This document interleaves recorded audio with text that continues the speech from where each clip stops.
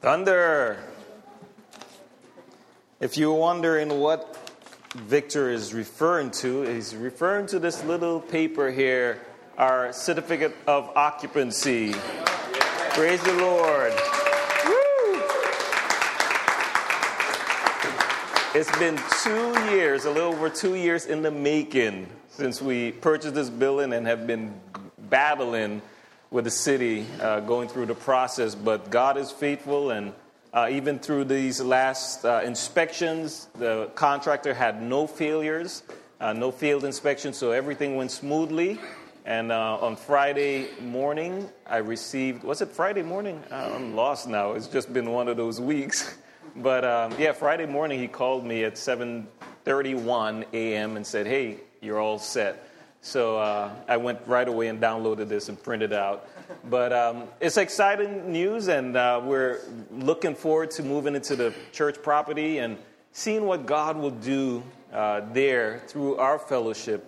And so, as Victor said, we have still have things to do as far as just preparing the building. So when we do open, that people can come in and feel comfortable and hopefully come into contact with the living God and receive salvation. And so this Wednesday, by the way, we are going to take a break from Psalms and just have a Thanksgiving service. When I say Thanksgiving, just thanking God for what He has done, just looking back at the journey in a sense. And so if you will join us on Wednesday, it will be a wonderful time. This morning, we are doing our last Bible study in this building, and it's the last chapter of Romans. And, you know, on Wednesday, I think Lori said there's going to be a lot of last things here. And for one, it's going to be a last time people will run behind my back going through the bathrooms. It's going to be a last time they're going to set up these chairs and break them down. It's going to be a last time that's, a last time for many things. And I'm just so grateful to the Lord for that. So we are, again, in Romans chapter 16, finishing up this book, and then we're going to be moving into 1 Corinthians in the coming weeks. So I'm titling this chapter, A Successful Church. A successful church. So if you will join with me in prayer.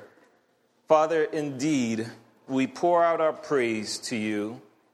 For you alone, Lord, deserve all glory, all honor, all praise. And we're here to honor you with our lives. We are here as we set aside this time on the weekend, Lord, just giving you really the first fruit of our week, Lord, to study your word, to worship you, Lord, to gather in your name and fellowship. Father, I pray that you are indeed pleased and honored from what we do. And Lord, we look so forward to all that you will do in us and through us as we continue, Lord, to just make our way through your word. And so we ask your blessing upon this time, and we ask it in the mighty name of Jesus. Amen.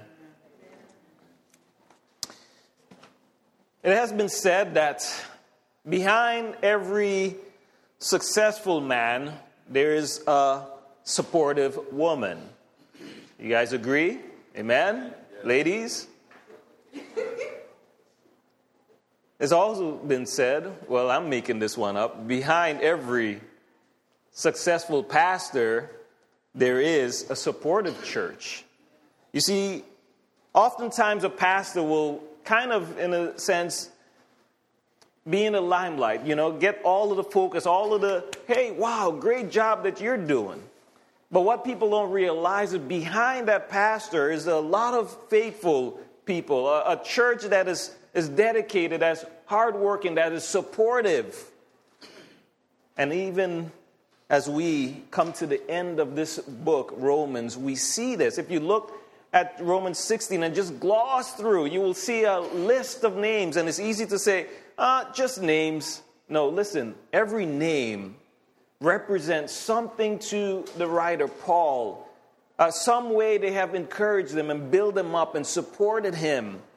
And Paul is grateful for all of these people because Paul is who he is, because he have a church who supports him.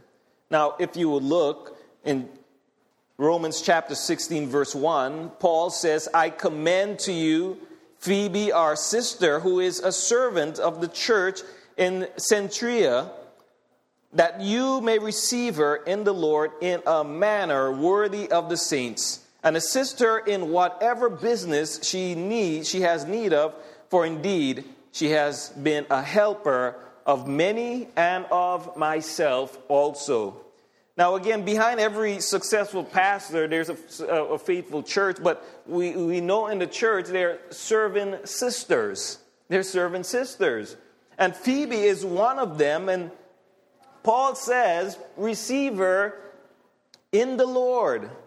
You see, Phoebe, when Paul wrote this, we didn't have internet, we didn't have fax, we didn't have, the post office or FedEx or UPS.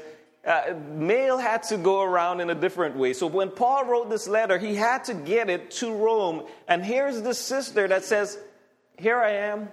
I'll deliver the message. I will deliver the letter to the Roman church. And what a blessing that here's a woman that is faithful in doing that. And could you imagine? Just think of it for a second. If this woman said, nah, I don't want to go. If along the way she said, I read the letter, I don't like it, and she threw it away. Listen, we would have been missing out on one of the richest letters in the New Testament, the book of Romans. But here again, a woman, and I note a woman. Why? Well, you see, there are those who will say, well, Paul is a chauvinist. He don't like women because of the comment that he made that he do not permit women to teach in the church. And so because of that and others as well, they say, well, Paul is a chauvinist. Listen, Paul valued women. And when you look at Paul's ministry, he was surrounded by women that encouraged them, and as well as they encouraged him and he encouraged them.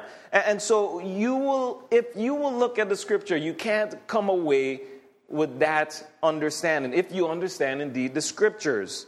You see, women in the church are unique. They are a blessing.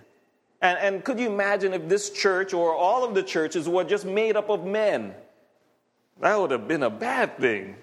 But women, you just need women in the church. They give so much. But I want you to notice what Paul says about Phoebe. He said that she is a servant. That word is the same word that is used to describe Jesus, a minister, or even, some of you know this word, a deacon or deaconess. You see, she was the type of person that says, you know what? I am here to serve the body. I'm here to serve the church.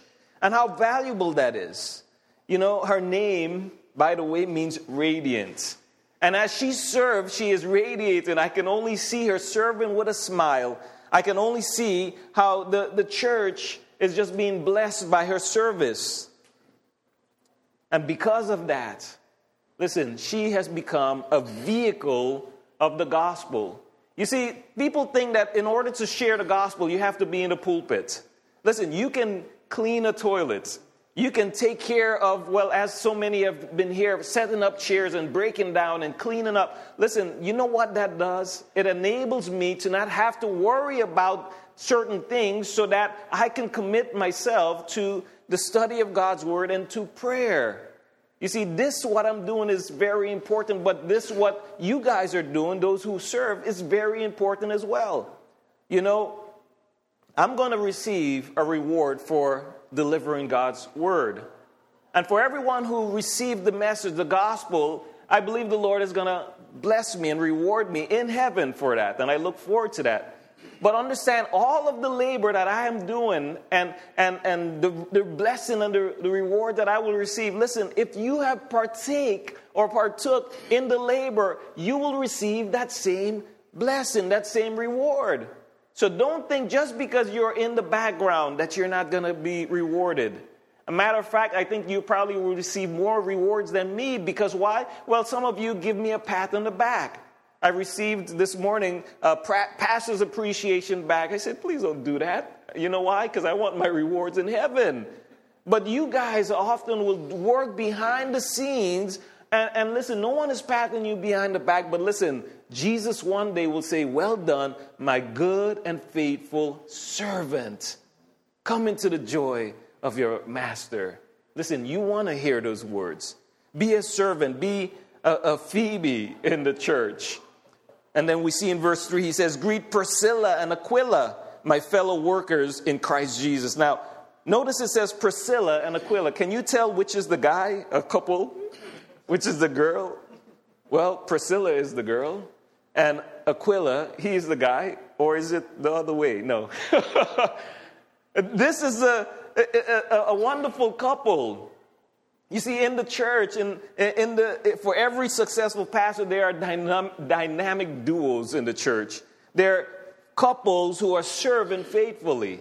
You know, when Gigi and I got married, we began to attend Calvary Fort Lauderdale, and it wasn't too long that, man, we got involved in ministry, listen, together, and it's been a blessing. We've been doing ministry ever since, and everywhere I go, I want her with me. And I often say this even as we go on the men's retreat. I'm trying to figure out how I can sneak her in, you know? I want her by my side. Why? Well, there's the spiritual intimacy that develops when you're serving together. You know, when we come here and we serve and we go home, we share the joy of, let me tell you what happened. Let me tell you who I prayed with, and we enjoy that together.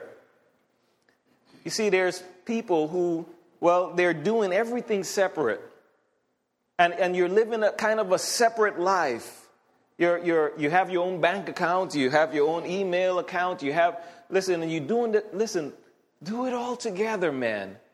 And this is gonna bring a bond to you. Listen to what Ecclesiastes 4:9, it says, two are better than one because they have a good reward for their labor. For if they fall, one would lift up his companion.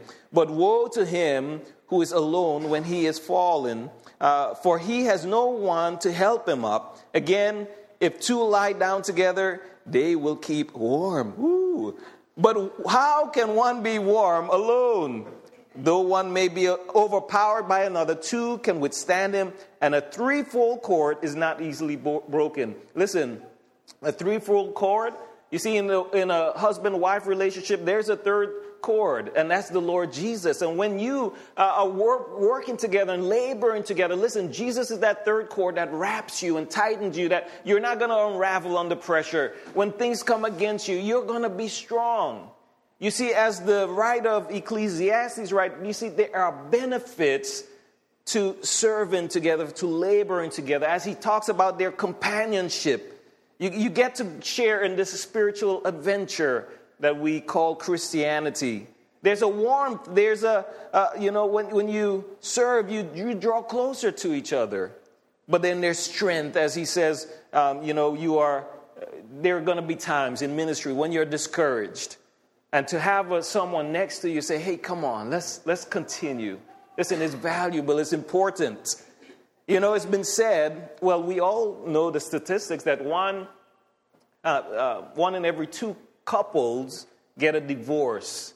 But as it's been a survey that was done, and I can't remember the exact number, but they say a couple who prays together, reads the word together, who attends church together, who serves together, their chances of divorce is 1 in 1,700. Wow. Why? Because, listen, God blesses that relationship. And Aquila and Priscilla, if you look in Acts chapter 18, that's what, you will see their story. But, man, they're serving together. It's so important. And notice he says in verse 4, they risk their own necks for my life, to whom not only I give thanks, but also the churches of the Gentiles likewise greet the church that is in their home. You see, this couple, and I'm not sure, I'm speculating, but I just wonder, do they have kids? Are they older? Are they younger? Are they empty nesters? You see, because when you look at their story, they're traveling. And when it comes to doing ministry, ministry is time consuming. And if you have children, it makes it even tougher, And so I just wonder if they had any children, whether they didn't or they couldn't, or, they're older and their children are gone and now they're dedicating themselves to ministry. Listen, it's so good when you can serve the Lord again together. And I know I look at my life, I look at my wife and I, when we got involved in ministry, we got involved, we prayed with people, we did outreaches, we had Bible classes, we had home fellowship. We were able to do all of those things. And listen, when we got our first child, it became tough. It became hard. Because again, the children consume a lot of your time. But he says in verse 5, notice he said that they had, verse 5, he says, likewise, greet the church in their house. You see, they're doing church in their house. And again, I can't help but to just think, where did this church begin? It began in my living room. And God has taken us from that little living room into now we have 12,000 square foot of space that we can use and do ministry. Did I know that Lord would have done that when we started our first couples Bible study way back when? When we did that for a whole month and we prepared every week. We're preparing our house, we're putting out food, and no one shows up for over a month. Like, oh man, we need to give up. No, listen, what would have happened if we had given up? Listen, open your home, open your heart. Say, Lord, we are here to serve as a couple. We dedicate our home, we dedicate our life. Lord, whatever you want. And watch what God will do. I promise you, he will do great things. He says in verse 6, greet my beloved, and you read that word, Ephithenius, who is the first fruit of Acacia in Christ. Listen, I don't know why they don't just use Bob and Tom, easy names, But behind every successful pastor, there are new Christians, and I love that. You see, in the church, we have the seasoned saints, but man, it is so valuable when you have young, new believers. Why? Well, there's a great excitement in both the new believer, when they come to know God, the creator of the world, they know their creator, and there's this excitement, and they go home and say, Mom, you need to repent, you need to give your life to the Lord, and there's this excitement. Who are you? Boy, I just finished changing your pamper, and you're trying to tell me how to live a life, But there's this excitement in them, and as well as in the seasoned saints. Just to see God have taken someone out of darkness into light. There's this excitement. But there's this also an opportunity for discipleship. There's zeal, but it have to have knowledge behind the zeal. Because sometimes when you're young in the faith, you can make a lot of dumb decisions. You're excited, you're doing it for the Lord, but you can make a lot of mistakes. And so it's good for the seasoned saints to come in and say, let me walk with you. Let me show you the scriptures and teach you the things of the Lord. And guess what? As a discipler, it's causing you to grow deeper as you study. And it's causing them to grow up, moving from milk to meat, And so it's so important for this thing to happen. There's this exchange that happens from the older to the younger, as this maturity, as the Lord matures all of us. And so he says again in verse 6, greet Mary, who labored much for us. Greet Andronicus and Junia, my countrymen and my fellow prisoners, who are of note among the apostles, who also were in Christ before me. Now, number 4, behind every successful pastor, there are fellow prisoners. I'm not speaking of Craig, which is a prisoner former, but you see, Paul recognized as he went through ministry, and Paul was arrested a couple of times for preaching the gospel.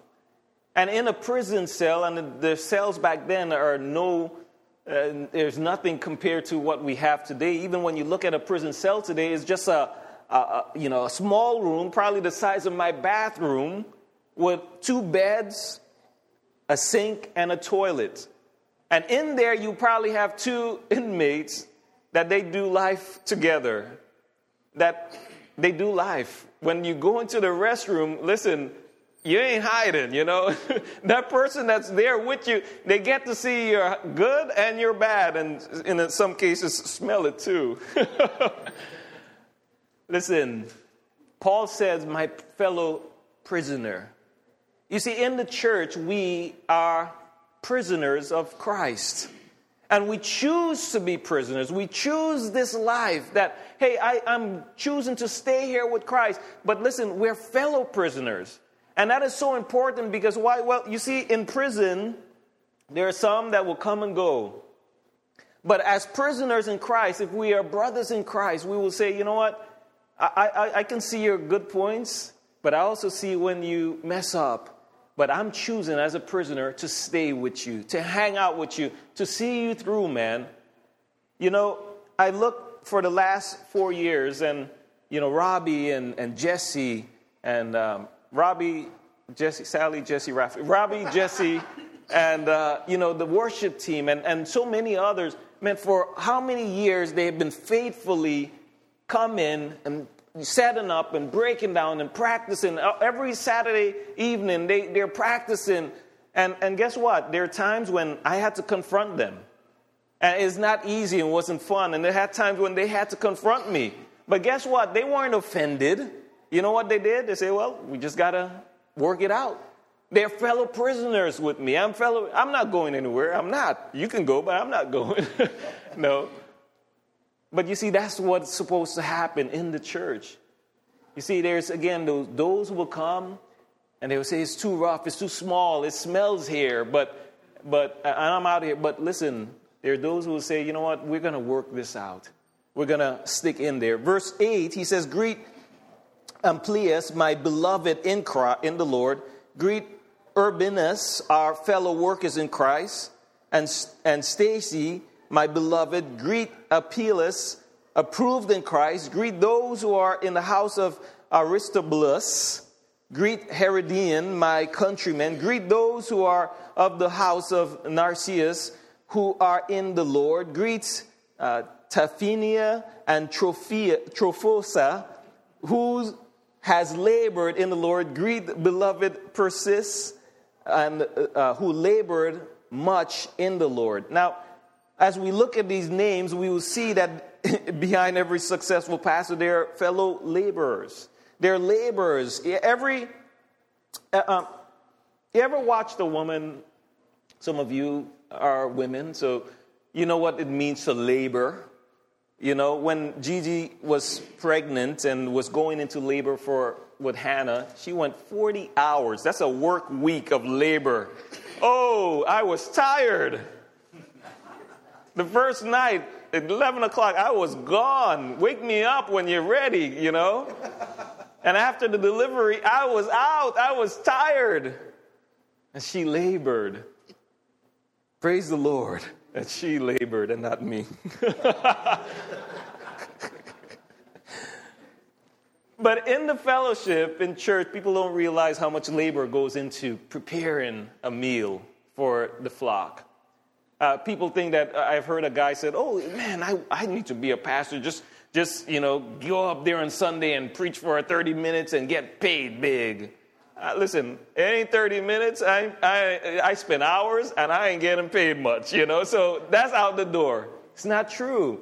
Yesterday, I'm not saying this to boast, but just to give you an idea, I was out putting on carpets at the church at 8 o'clock last night and still wasn't finished with my message. So guess what? On my sleepy eyes, I had to go home and finish my message for today. Listen, it's labor. And I thank God for people like Craig that will say, you know what, I'm going to be there. Becky on this week, she came twice and she was painting doors. I thank God for laborers.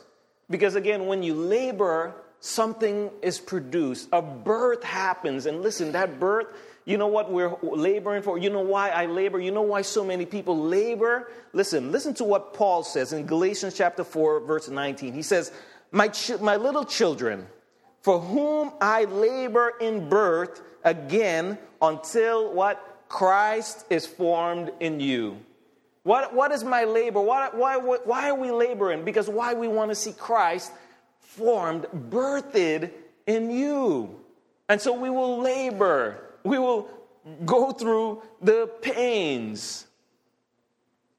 And so, while I may do a lot of labor, and I know there's the Sunday school teachers, there are those who are working behind the scenes just so that Christ could be birthed in people.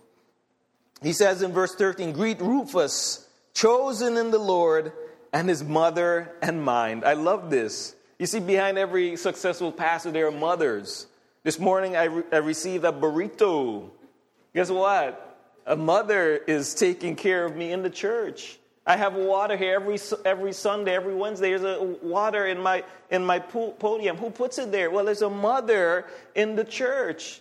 You see, what does mothers do? Well, they look around and they're nurturing. Sometimes I'm sure you guys have experienced this. You are getting ready for church, and then you go out to the car and you're thinking, where is that woman?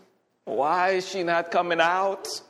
Well, I don't blow the horn. I mean, you guys do that. And you're burning up, and then here comes the wife, and she has bags in her hands. And what is the bags? Well, in the bags have water, they have crackers, it have raincoats, it have, everything for every weather. Why? Because she wants to make sure when we go out that the kids are well taken care of. And that's what mothers do. They take care of their children. And in the church, there's mothers that will say, what's going on? Let me you have a boo-boo, let me kiss the boo-boo. They're taking care of you. And how valuable are mothers. You see, when you're sleeping at night, sometimes the mothers are praying for you. You're being covered in prayer as they remember the children of the Lord in the church. But not only mothers, and Paul didn't mention fathers, but in, I believe, 1 Thessalonians chapter 2, Paul said that he's a father as well, I'm like a father to you. And there's fathers, and how important are fathers in the church? Because why? What does fathers do? Man, fathers provide and protect. Oh, who are you? And what are you here for? I have a rod. Get out, How important are moms and dads in the church? He says in verse 14, greet. I'm going to miss some of these names. Verse 15, I see Julia. That's an easy one. Verse 16, greet one another with holy kisses. The churches of Christ greets you.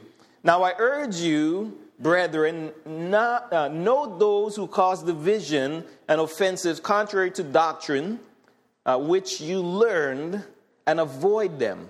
For those who are such do not serve the Lord Jesus Christ, but their own belly, and by smooth words and flattering speech deceive the hearts of the simple. Now, if someone is causing division and offenses, Paul says to note them, number one, and avoid them, number two. But I wanted to be clear that Paul is talking about people who are using doctrine to cause division. He's talking about doctrine. People are going to offend you. People are going to rub you the wrong way. And we are to, as brothers and sisters, deal with those things. But when there's someone who causes division from doctrine, and they're teaching doctrine, teaching something that's contrary to doctrine, then Paul says, note them and avoid them. Now, when we were in Fort Lauderdale, Gigi and I served in the couples ministry, and we served under Pastor Chet. Pastor Chet, he poured into us, he discipled us. We loved him.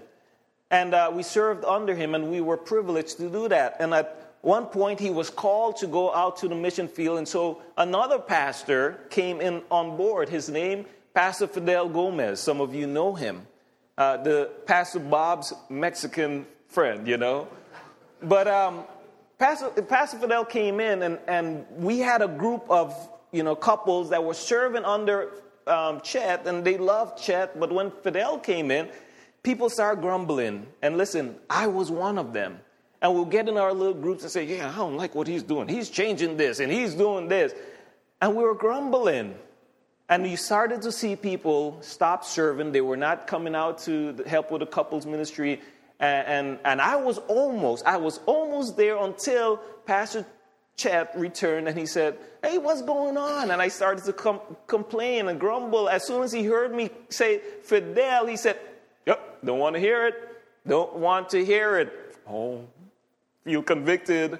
Well, you see, when he said that, the Lord spoke to my heart, and he said this: don't be a part of the problem, be a part of the solution. Be a part of the solution. What are you going to do? And listen, from that point on was a turning point in my life personally.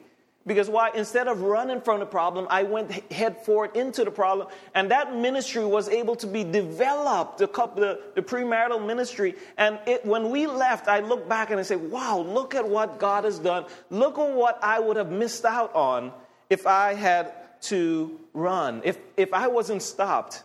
If I had continued the grumbling and with everyone else just run.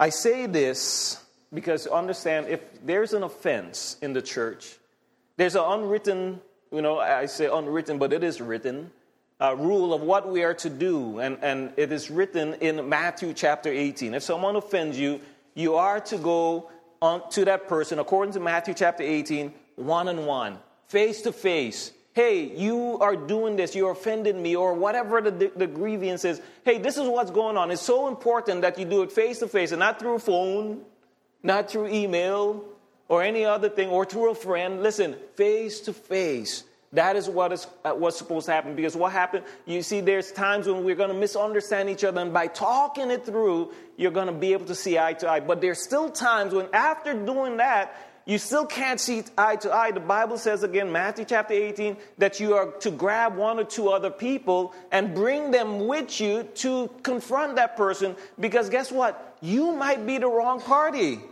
And we all want to know and think that we're right. And if still there's not a way to resolve that issue, then you take it to the church, the elders, the pastor, and then they will deal with that problem. Now, if you are listening to accusations against someone, the Bible said that is gossip, and it is sin, and we know, well, that's a serious thing in the church. Because gossip is sinful because it often is based on things that are not true. Or it's things that are hearsay. And a lot of times it's not based in love. If you love someone, you should be willing to confront them and say, hey, you have spinach on your teeth, You're supposed to be able to do that. But what happens when you gossip? It poisons the mind of those who participate. And once a word leaves your mouth, you cannot take it back. You forever change the view of someone against someone else. Now, as a shepherd, I have to, at times, put an end to some of the gossip. And I want to share something, and it might get a little heavy here, and I think it's very necessary for our church, especially since we are going forward, because I want nothing to hinder the work of God in this fellowship. You see, there's someone who have, in the previous weeks, made an accusation against Tim. Tim, we brought him on board as an elder. And Tim, people really don't know who Tim is because why? Well, for a long time, matter of fact, Tim has been a part of our fellowship longer than pretty much almost everyone here except the Phipps and Victors, and I think that's about it. But he's been a member of this church. Not here locally, but he's been a member of the church. And so as he comes on board, the accusation that was made against him is that he's influencing me in a negative way. They also said, that person said, that he they're accusing him of wanting to overtake the church, to take the church. They're also accusing him of not having love. He was also accused of, let me say this. The things that they were accusing him of, as a shepherd, it hurts me. It not only hurt me, it hurts him. And understand, it hurts the church. I'll tell you why. Because in my excitement, oh, praise the Lord, here's a guy who was planning to come up here to be a pastor several years ago, and the Lord delayed it. And now here he comes and he said, you know what, I'm going to step in and help you wherever. And I'm excited because why? Well, this preparing Bible study is very difficult sometimes. And to have someone that I can say, hey, at the drop of a dime, can you fill in for me? I can do that. And for someone to throw that out, and I'm saying this because I don't know who's have heard these accusations, and I want to be able to quench it. Let me reintroduce Tim to you, because I probably didn't do a good job. If someone is saying that he is not a person of love, listen, when we were in Fort Lauderdale, we served with Tim and Alice in the couples ministry, and they served faithfully. When we were asked to become house parents for foster children, Gigi and I, listen, we turned it down. You know who took it on? Tim and Alice. And they served in that ministry over, I believe, 50 children over a couple of years. They fostered and become parents to them, loving on them, even going beyond when they stopped serving there. They had a brother and sister that they pretty much brought into their lives and take care of them. And still to this day, they're still pouring into them. And this was years ago. When Pastor Bob, as that is a big ministry, as people are sending, their concerns and whatever through email, guess who's there, responding to them? It's Tim.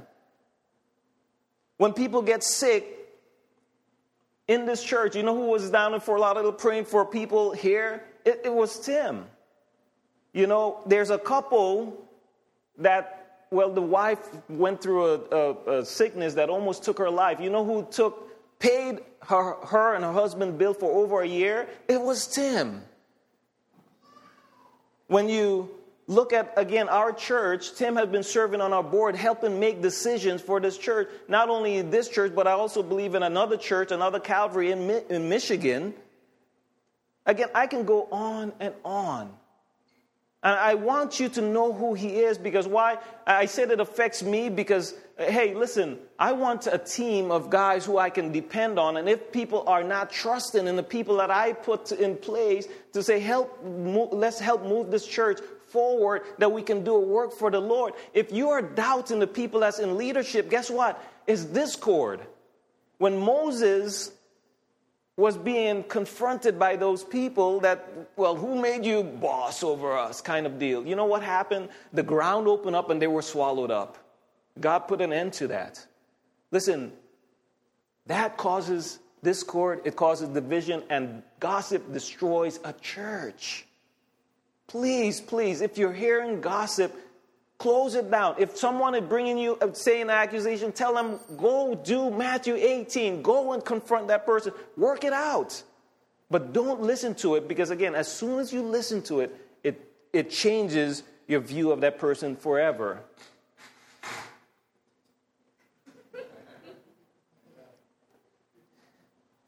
Listen, I want to say this. If you were looking at Tim and want to find weaknesses, you're going to find them. And Wednesday night, as he shared from the pulpit, from his Bible study, he said, you know what, I'm not a person, I probably have, 90% truth and 10% love. No, listen, you don't know Tim. He is 100% love and 100% truth. Yeah, he may be rough around the corners, but that's what I love about him. Because why? I might be graceful and he might slap you, but it's still in love, We need that.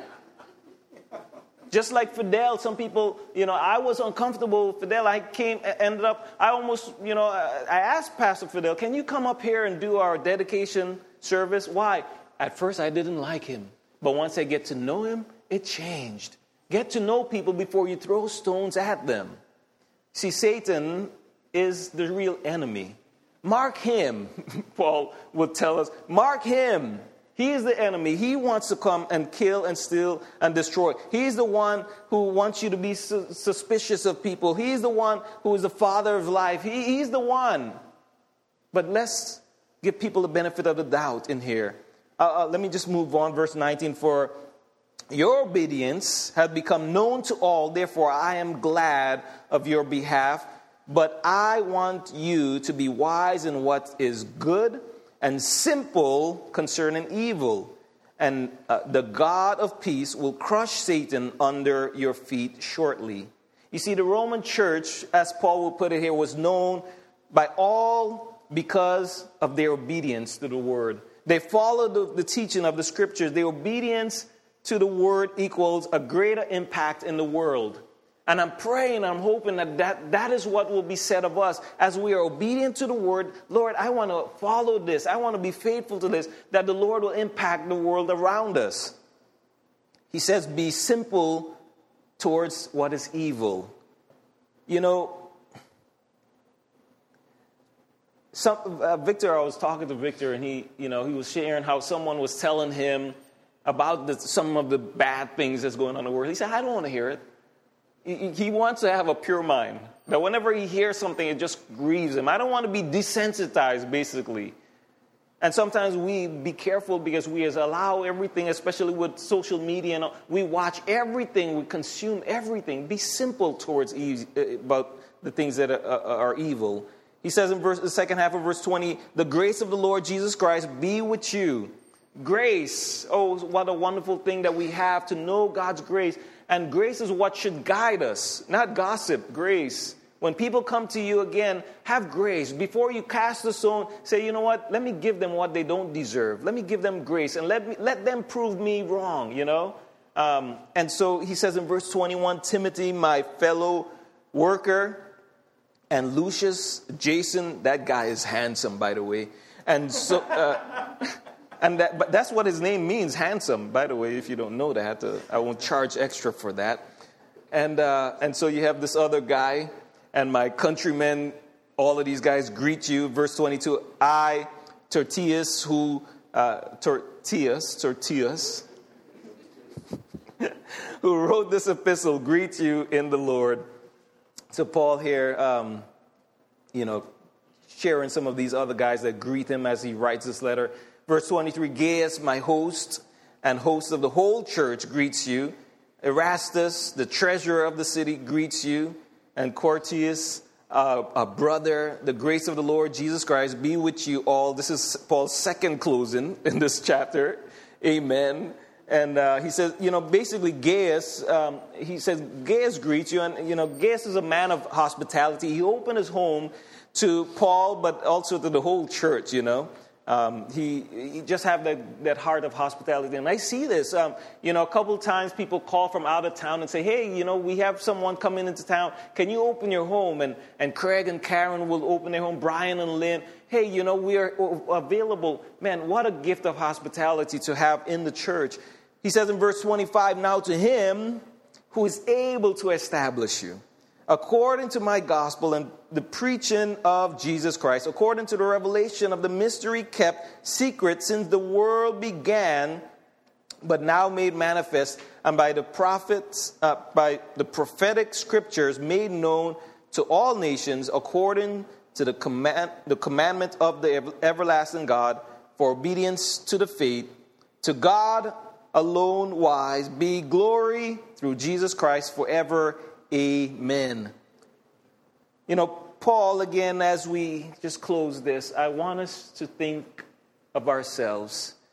Not as individuals, yes we are, but man, we are the body of Christ. We are living stones, and God takes each of us and He builds this thing called the church, not with brick and mortar. That building that we are preparing is not the church. I'm glad that we have a place to worship, but I'm even more happy when we as the church become the body, the living body, all of us coming together and doing their parts. We have an awesome opportunity ahead of us. And I pray that each person here will say, you know what, I know what my calling is. And if I don't, let me find out. Lord, show me what my calling is, because I want to be a part of this work. I don't want to just live life. I don't want to just go through life, going to work every day and coming home, eating dinner, getting up in the morning, going to work. I don't want that. I want to glorify God with my life. So, Lord, as I am a part of this body, use me. Plug me in that you may be glorified. I pray that is our heart. And let me close by saying this. If you are not, let me back up. If you don't know that if you were to die today, that you will go to heaven, if you know that you're not a follower of Jesus Christ, listen, the Bible makes it simple. Believe on the Lord Jesus Christ and you'll be saved. If you believe that Jesus died for your sins, if you believe that God raised him from the dead, and you trust in him, that when you stand before God, that all of your sins, all of the things that you have done that really will bring you a life sentence in hell, if you put your trust in Jesus, the Bible said that your sins will be washed clean and you will stand before God as righteous, not as condemned. And so we all have that opportunity, and I pray if you haven't done that, man, you pray that prayer, Lord, forgive me. I believe in your Son. Wash me of my sins. Listen, the Bible says that you will be saved if you do that.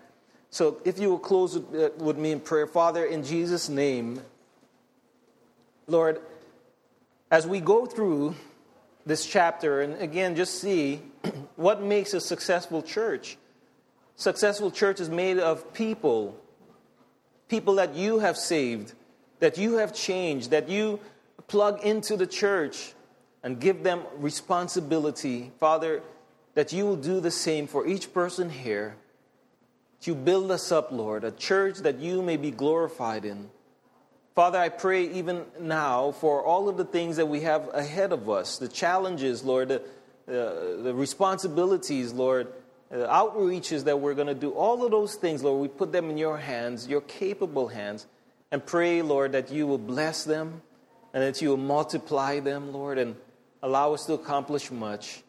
Father, I pray you watch over us and keep us, Lord, we your people. And we ask these things in Jesus' name. Amen.